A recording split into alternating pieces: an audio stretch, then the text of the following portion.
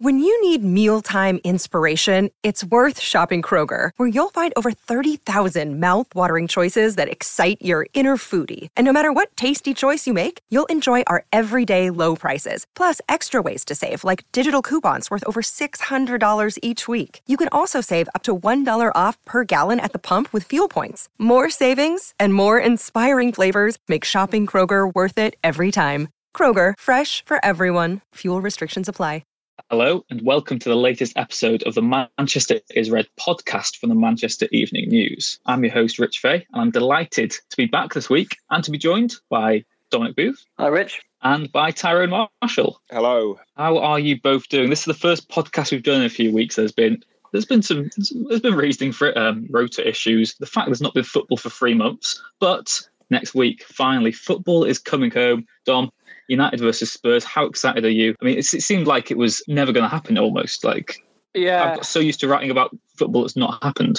It's going to be really nice, isn't it? From a sort of really selfish perspective, that football is back and we're going to have a focus. We're going to have week to week, even more regularly than that, 2 games a week probably, to talk about and to maybe not go to because of the restrictions, but to certainly watch and report on and analyse. So yeah, it's really good news, isn't it? I think it's good news for the country in a sort of wider sense, that things seem to be sort of ticking slowly towards normality again. Yeah, it's been really weird, hasn't it? I've actually forgotten what you two sound like, and I was beginning to wonder if you'd all disappeared and been replaced by robots. So it's actually quite nice to have that affirmation that you're still there. Well, yeah, I mean, some people say my personality is quite robotic anyway, but can't help that. You know, that's just... a robot output would be better than yours, though, Rich, to be fair. Yeah, robots would get more done, wouldn't they? They would, and they'd be much more efficient, far less typos as well, but that's my quirk. I'm that guy. Ty, yourself, I know we've spoken through the coronavirus pandemic, and I know I think political figures have said it as well, that football coming back will be a morale boost to the whole country. Obviously, it had to happen when it's safe to do so. It's got to a process now where it is deemed safe to do so. The test results coming back are very minimal, and if not none at all. So for yourself, do you have any concerns about the way football will be played next week? I mean, maybe in terms of atmosphere and stuff. I know Arsene Wenger said it's going to be maybe a handicap's the word he used to the Premier League, saying that clubs are really going to suffer from not having the home fans in and the lack of atmosphere. United today have announced they're going to be one of the clubs who's going to have sort of one of these digital mosaics in the ground for when United are playing at home. But yourself, I mean, it might be football back, but I know we've been watching games as often as we can. I've been watching Bundesliga games, but I just find it so hard to concentrate and get excited about it. Yeah, I mean, it's undoubtedly going to be strange, especially for... I mean, I'm not sure the Premier League is quite the kind of atmospheric myth that it's made out to be at times. I know Arsene Wenger said it, in the biggest games you can get a brilliant atmosphere, but I'm not sure it's quite as loud and intimidating as it always is for low key games. I think that's slightly overplayed at times, but obviously there is an atmosphere there, and playing in for United playing in a 75,000 seat stadium with only 300 people or so there, and all of them being officials and media and whatnot, it's going to be a very, very strange experience. I mean, fundamentally the game doesn't change, but the environment around it does. I mean, from what we've seen in the Bundesliga, it doesn't seem like it's, apart from there being more away wins, it doesn't seem like much has really changed in terms of how the sport's played, and you probably wouldn't expect it to. I mean, these are, players at the very top level, at the top of their game. So although it'd be weird, once they're kind of in that bubble on the pitch, but it's debatable how much they hear and how much they're aware of their surroundings. Anyway, it's going to be echoey and quite strange and take a little bit of getting used to. But I'm sure after a few minutes, they'll be into the game and into the competitive elements. And fundamentally, they're professionals as well. They're all going to be on win bonuses and things like that. So there's still motivations there for them. There's still things to be done this season, things to be won for United, top 4 to be made. So it's going to be a strange experience, especially for those of us watching. But it just needs must at the moment. It's the best worst case scenario, isn't it? I don't think the option of not playing until fans back, there's a few petitions and things like that knocking around. It's completely implausible. I mean, any football fan who thinks they are at the forefront of the sport now is kidding themselves. That's not the case anymore. It's a business. The fans contribute to it massively. Football without fans isn't the same. But unfortunately, the idea of waiting until fans are back just isn't feasible. There'll be barely a sport left if we're waiting that long. So The way I looked at it, though, was that the fans are still playing a part in terms of they're watching on TV, aren't they? And it's not the same direct influence. Yeah, it is. Then the fans are still playing a part. The fans still. Yeah, and also though, in terms of the fans as well, in a way, even though they can't maybe go to the games, this is still maybe reinforcing their importance and the role they play. Because players now will really never take having a full crowd for granted again, will they? When it does get back to normality. Yeah, that's probably a good point. Actually, they'll probably be more aware. Of, although the atmosphere is probably a background hum at times to them, but it's probably, like you said, by playing in an empty stadium and a cavernous empty stadium at that, they are probably more aware of what they kind of hear subconsciously during games rather than consciously. Yeah, exactly. I think all of us, all three of us on this podcast will have been to watch local, like non-league and lower league football as well. We know that the Premier League coming back then opens the door and it opens the ways for the lower leagues to get back underway. I know League One, League Two aren't, but the Championship is. But it's all an important process. But football is coming home. That's the main part. And I guess, Dom, on in terms of the atmosphere, United have to take the positive from the fact that when they last played in the Europa League, the last actual game before the football was postponed, they played in front of an empty stadium, and the fact there was no hostile home crowd really helped United. Yeah, and no doubt it may help them with some tricky looking away games that are coming up in the Premier League, which might have maybe been a little bit more intimidating than they will be. Someone like Villa Park, I think United are due to go to. Obviously, Tottenham coming up soon. They could have been, it could have been quite hostile to environments for United to be going into. So I think Luke Shaw's been writing a diary on the United website every week, and he spoke about why he thinks United can benefit from that last Europa League game, where obviously they won 5-0 the last game they played. Use that experience going into playing in empty stadiums.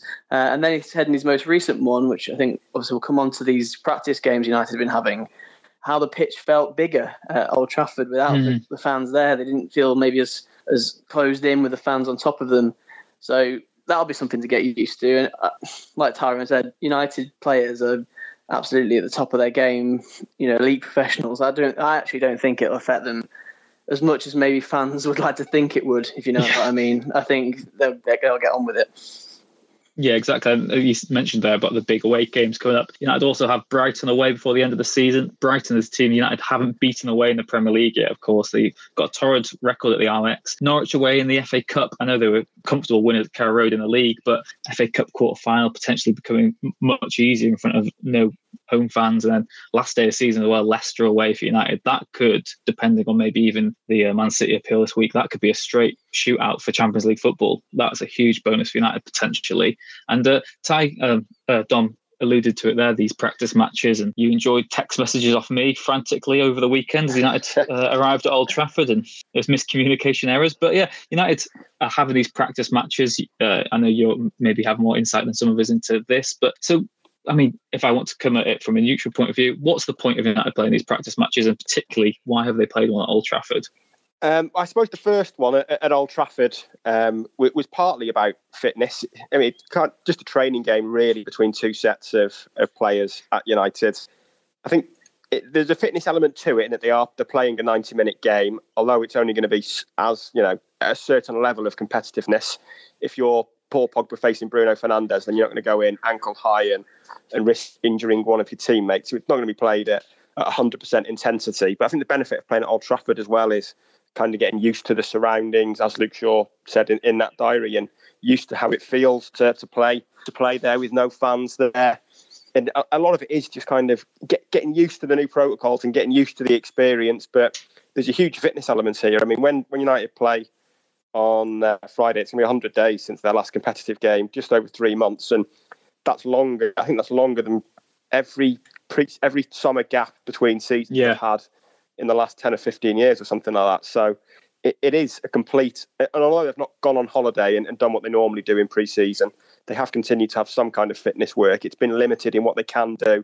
So it's inevitable they're going to have lost some edge. They're going to be behind in match sharpness. So there's that element to it as well. They obviously then want to play games against other teams. They're supposed to play Stoke on Tuesday, as we know, and that turned into a bit of a nightmare, really, that Stoke travelled and then find out that their manager had tested positive from the test the day before. So, I mean, arguably almost a lucky escape there. I mean, I presume the game was scheduled so that they would have the test results by then. But Had there been any delay in that and the game had started and Michael O'Neill's on the touchline at Carrington, then obviously there's a much greater risk of transmission. As it was, the Stoke players and officials never had any contact with United, and there's no real concern over United to the point that they're just continuing with the Premier League protocol for testing rather than doing any more of their own. So they're not overly concerned that there's been an issue there, but it's obviously a blow to them. They couldn't have that game. It looks like they're trying to play West Brom tomorrow at Old Trafford now, and they were looking to play ideally a couple of games. So we'll see whether it's just the two tomorrow, where they try and squeeze one in early next week as well. But I think it shows how much they want to get some kind of match fitness into the players before next Friday. Yeah, I guess even throughout this, I mean, when the first rumours like 2 months ago that the football would return eventually, I remember Daniel James gave an interview and he said that they had to have this sort of mini pre-season before the start of the season. And I guess that's all it is at the moment, isn't it, Dom? These matches will be akin to what you'd expect in pre-season. Of course, when football comes back next Friday as well for United, they're going to have the luxury of being able to use 5 substitutions. So it's not just for Ole Gunnar Solskjaer to get that best 11 and maybe a couple of players he wants to bring on, but you've got to have 2 fully fit sides almost, because it's 2 games a week and there's going to be more substitutions allowed. Yeah, I mean, it could make a little bit of a mockery of what some people have been writing in terms of how can you get Pogba and Fernandes in the same side? What's he going to do with Ighalo? These options are now seemingly at Solskjaer's disposal with everybody back fit. Obviously, with a break giving Pogba and Rashford the chance to recover from their injuries. That may not come into it too much if there's 5 substitutions and so many games in a short space of time. It's just going to be, like you say, you need as many fit players as possible. You're going to need at least 20 first teamers, and you might even change a goalkeeper around. Who knows? So that's one element we haven't really considered maybe with these pieces that we've been writing. Although I'm sure when we start again against Tottenham, Solskjaer's going to have to pick his strongest team, also his fittest team, because there will be some divergence in how fit people have kept in lockdown. Some people may have done more than they've been asked, and some people probably have done less, just depending on the player. So that'll be one to keep an eye out on the first game back. Yeah, it's going to be interesting to see that the tactical approach, particularly against Tottenham.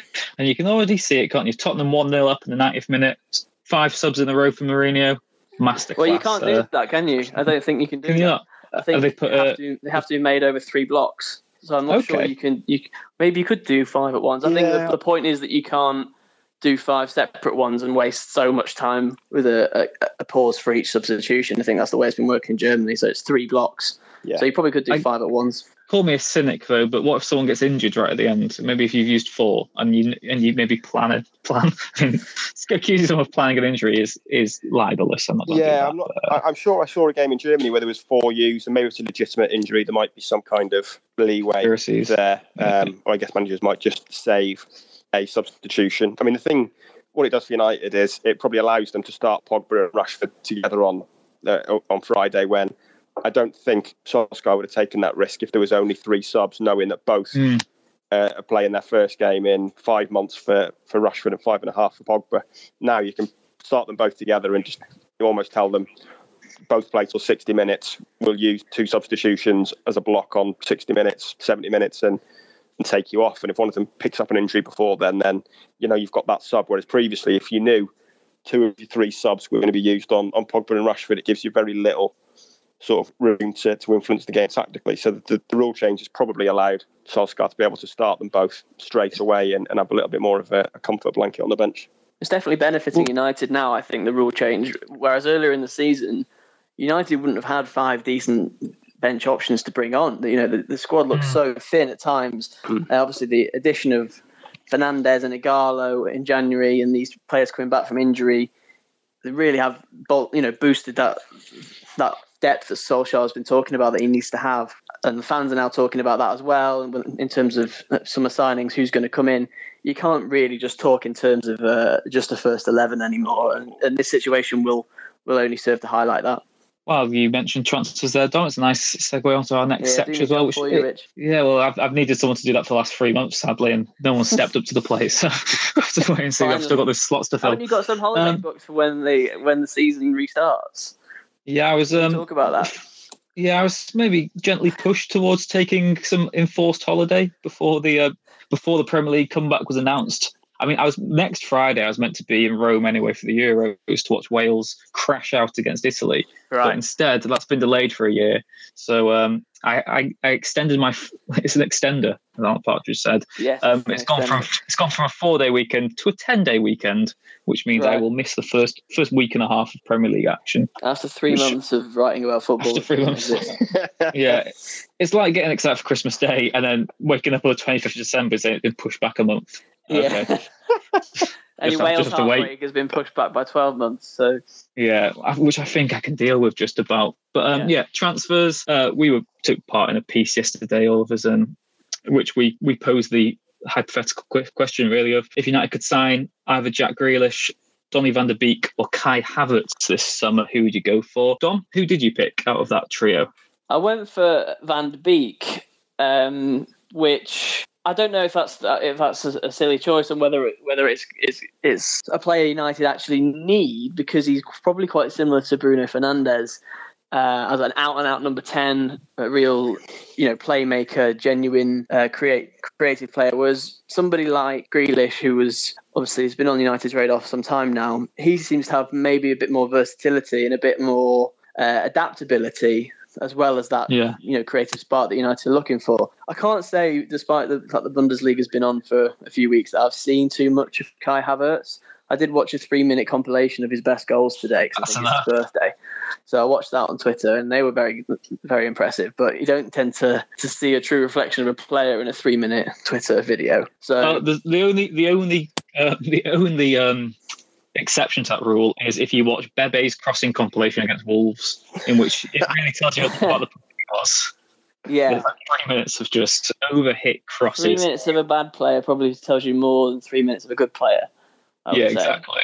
I don't know too much about Havertz, to be honest with you, and I don't think this. We did this piece, and I think there is definitely merit in United going after a playmaker, but it's not their priority in the transfer window, and nor should it be, because I think right winger and Jadon Sancho would make more of a difference to their team going forward.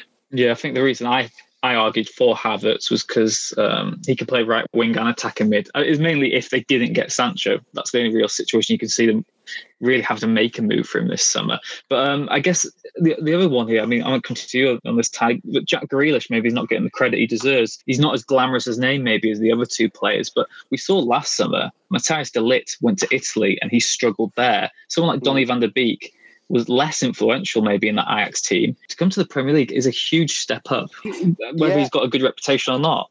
Jack Grealish, out of the three, is the only one who's proven himself in the Premier League. Oh, yeah, definitely. And he is losing points on this. And let's be honest, if we put a poll out, he would lose points because he's called Jack Grealish. The other two are called Donny van der Beek and Kai Havertz. I mean, cool names, aren't they? Absolutely no chance, has he? They are very cool names. The Ajax thing is interesting because De Ligt struggled. Frankie de Jong's not really made much of an impact at Barcelona, to the point that, I mean, you'd have thought de Jong was an absolute natural fit for Barcelona, but he's really sort of struggled in that deep midfield role. He's not made it his own at all.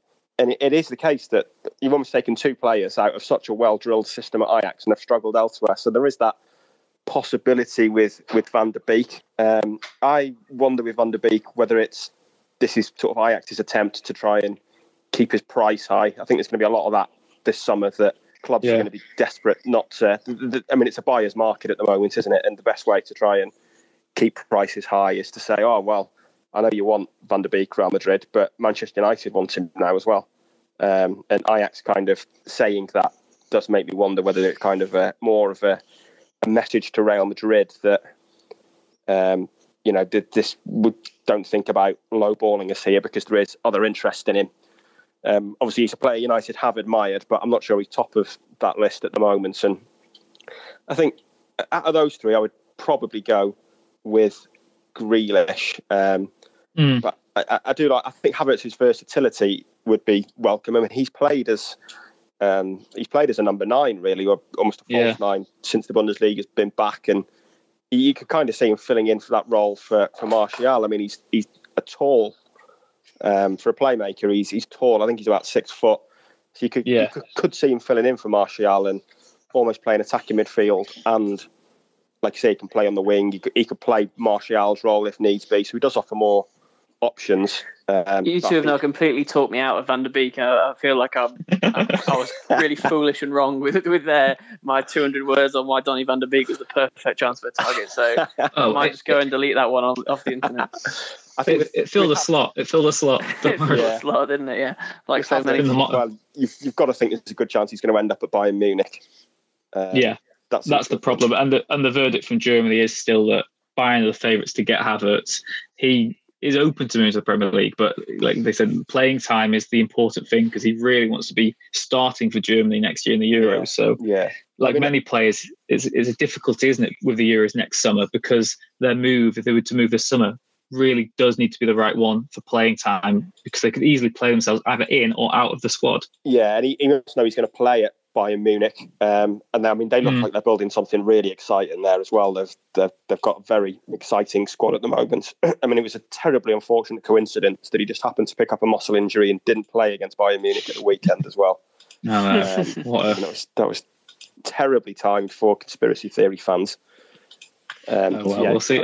Staying in Germany is probably tempting to him, but again, what is there to achieve at Bayern Munich, really? You're going to win the league every year, aren't you? Yeah, exactly. I mean, it's the only thing they really go for now is the Champions League, and that's become bigger than the league for them themselves. And they're for the trouble again this season. It'd be interesting to see how they do sort of play when the Champions League comes back around. We're on the subject of Bayern Munich. Reports this week saying that Corentin Tolisso was a target for United. His agents come out today and said, "I'm not talking to Manchester United. Corentin is currently injured. His main goal is to return to the pitch." I mean, if we sort of wrote a story on every player linked to United, we would be here all day because there's 2 or 3 new names every single day. I guess maybe in terms of transfers, Timo Werner seems like he's on his way to Chelsea now. United have already extended the deal for Ighalo. That was that last week, I believe. Early last week, it was confirmed by the club. Going into the summer window, Dom, all of a sudden, getting a striker doesn't seem such a priority. And you touched upon it before. If you get Jadon Sancho in, that's the one who can play across the front line anyway. Surely it's got to be all your eggs in one basket with someone like Sancho. And you can wait for a striker now until either next January or next summer. Yeah, I think it was clever for United to tie down Ighalo. Obviously, in the short term, he's needed for the rest of this season. Even though Rashford's back, it's important to have that. He's the only really out-and-out number 9 that United have got, Ighalo. Martial, you can't really say is that, and Greenwood's played on the right. Rashford obviously has looked better off the left. So I don't think striker should be a pressing concern in the transfer window now. There's obviously a lot of noise from fans of Liverpool and also some of United about Timo Werner, with obviously it looking very likely that he's going to Chelsea now. Liverpool fans are absolutely furious about that, which was interesting considering their club's position in the league and how well they've done in the last couple of years without signing too many players, and thought that was a bit bizarre. But yeah, I don't think we spoke about this a couple of months ago now, wasn't it, on a podcast when we said what United's solution should be and whether they need a Harry Kane or a Timo Werner or a Moussa Dembele, someone who's going to come in and expect to be the main man in the centre forward position. What you're going to do with your other options when you want Mason Greenwood to develop and you want Anthony Martial to continue his form. So for me, it's the perfect solution for the time being. And I think there will maybe come a time when United have to readdress the number 9 position, but I don't think that time is now. I think, first of all, I want to see what Greenwood's capable of over the next 12 months, because I think he could really hit the ground running when the season restarts. And next season, we've only seen a small fraction of what he's capable of. So, yeah, him, Ighalo, Martial, Rashford, I think that's absolutely fine for the time being. Yeah, you touched upon there in terms of strikers. I mean, by the end of the season, it's probably likely that you've seen Rashford, Martial and Greenwood all have their best ever senior seasons. Greenwood next summer could be going to the Euros if he does have a good season, like you said. To me as well, it seems like the striker option is okay for now. It'll be interesting to see who leads the line next week against Tottenham. The news today, Dele Alli is banned for that game next Friday night. So got to be seen as a boost for United in that regard, but there are lots of players coming back for Tottenham as well. Harry Kane, Steven Bergwijn, Heung-min Son will all be back in contention for Jose Mourinho's side. It's going to be fascinating just to see the lineups next Friday night, isn't it, Ty? Yeah, it is. It is, especially with, both have. It's almost been forgotten, really, but the last media that Solskjaer did before the season was suspended was actually a little dig at Mourinho, and it's almost a shame really that we didn't get a chance to see Mourinho's response when Solskjaer was asked in Austria after that victory against LASK about how Mourinho had been complaining incessantly about missing Harry Kane and Son and all the injuries he's had to deal with, and comparing it to the fact that United have been without Rashford and Pogba for so long. And Solskjaer has made the point basically that he doesn't talk about it all the time. He said while talking about it. He said, yeah, while being asked about it, to be fair.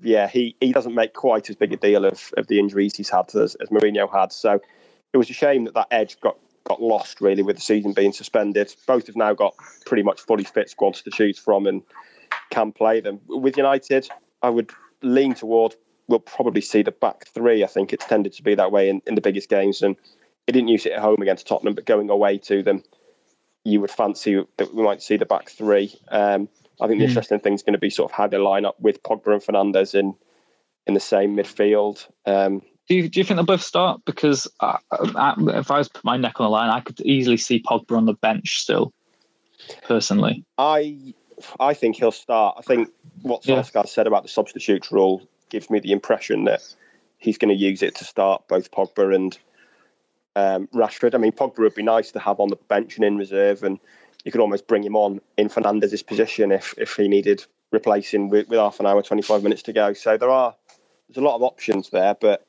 my hunch is that they will both start. Dom, yourself, what would you do in terms of selection for next week? Well, I was asked to write a predicted team for this game sometime last week. Do not envy you. By our esteemed editor, Liam Corliss, who I'm going to shout out, because I didn't put Pogba in that team for the reasons that you say, Rich, and that I think that he may start from the bench, having not played a full game for United since September.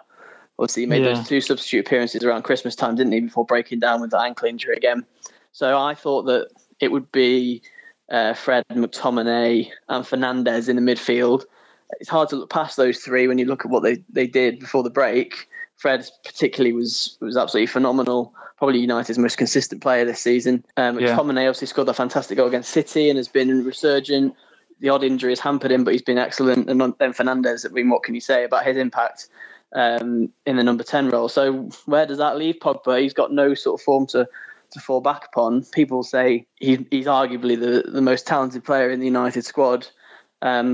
But, he's got time to show that. He's got the games in front of him now to prove it. I just got a little niggling feeling that Pogba won't start in that Tottenham game. But there, you can record that and then put it out on Friday night when the teams are announced and make me look silly. Yeah, I mean, I can see both your points of view. From my point of view, the only thing I see is Pogba and Fernandes, because it's attacking midfield. But you're playing Tottenham away; it's perfect for United's counter-attacking side anyway. I just think, another player there is Matic. He's been superb this calendar year at least, and I just wonder if maybe you'd go Matic, Fred, Fernandes for that game away at Tottenham, and then bring Pogba on for half an hour later on. But that's what's so fascinating. That's what's interesting to see next week. I guess the final point is, does Javi want to give a prediction? How do we predict a game when there's not been any football for 3 months? This is just set up to make us fail, isn't it?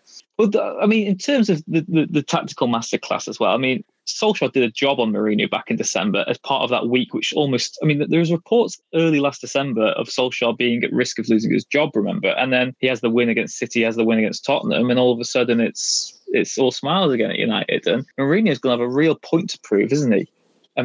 The fact that this is Solskjaer, the man who was his caretaker replacement, and to think that his team's now above Spurs in the league. Everyone was saying that Mourinho could revolutionise Spurs, be the short-term fix, but he's still not proven himself, really. He's not really ever had... since Mourinho's been back, has he really had that big win where everyone started to believe that Tottenham can actually do something under him? No, Tottenham have been poor. Been really poor, actually, especially before the break when they went on I think it was a 6-game run without winning. It's Mourinho's longest ever winless run in his managerial career at the moment. Again, that's another caveat. United are technically 11 unbeaten, aren't they? But I don't think we can give them that. It's not going to be 12 next Friday, is it? I think it'll be 12 next Friday. I think United won't lose next Friday. I know, but I think my point is, can you say that's an unbeaten run still? Well, I think you can, and I think we're all looking at the leagues that have started to take lessons from it. And obviously, there's these away wins that are interesting, but in the Bundesliga as well, teams did tend to keep their form whether it was good or bad. I mean, Schalke have been awful, haven't they? Yeah, when everyone watched that first game, that Dortmund-Schalke game, and they came out and Steve McManaman said Dortmund have been in great form, everybody kind of mocked him. And, mocking Steve McManaman is like shooting fish in a barrel, really. It's pretty easy to do, isn't it? But to be fair, Schalke were awful for a few weeks before the season was suspended, and they've come back and been awful since. Bayer Leverkusen were flying when the season was suspended and then won their first two games, 3-1 and 4-1 away. So there were signs that teams did kind of keep some momentum going, whether good or bad. So I think with it being away as well, especially, and there's going to be pressure on home teams, I think there's a decent chance United can get a result. Tottenham, I mean, they had that win against City, which was kind of labelled as Mourinho's turning point. But then since then, they've had this 6-game winless streak, and you've got to think United will go there pretty confident in getting a result.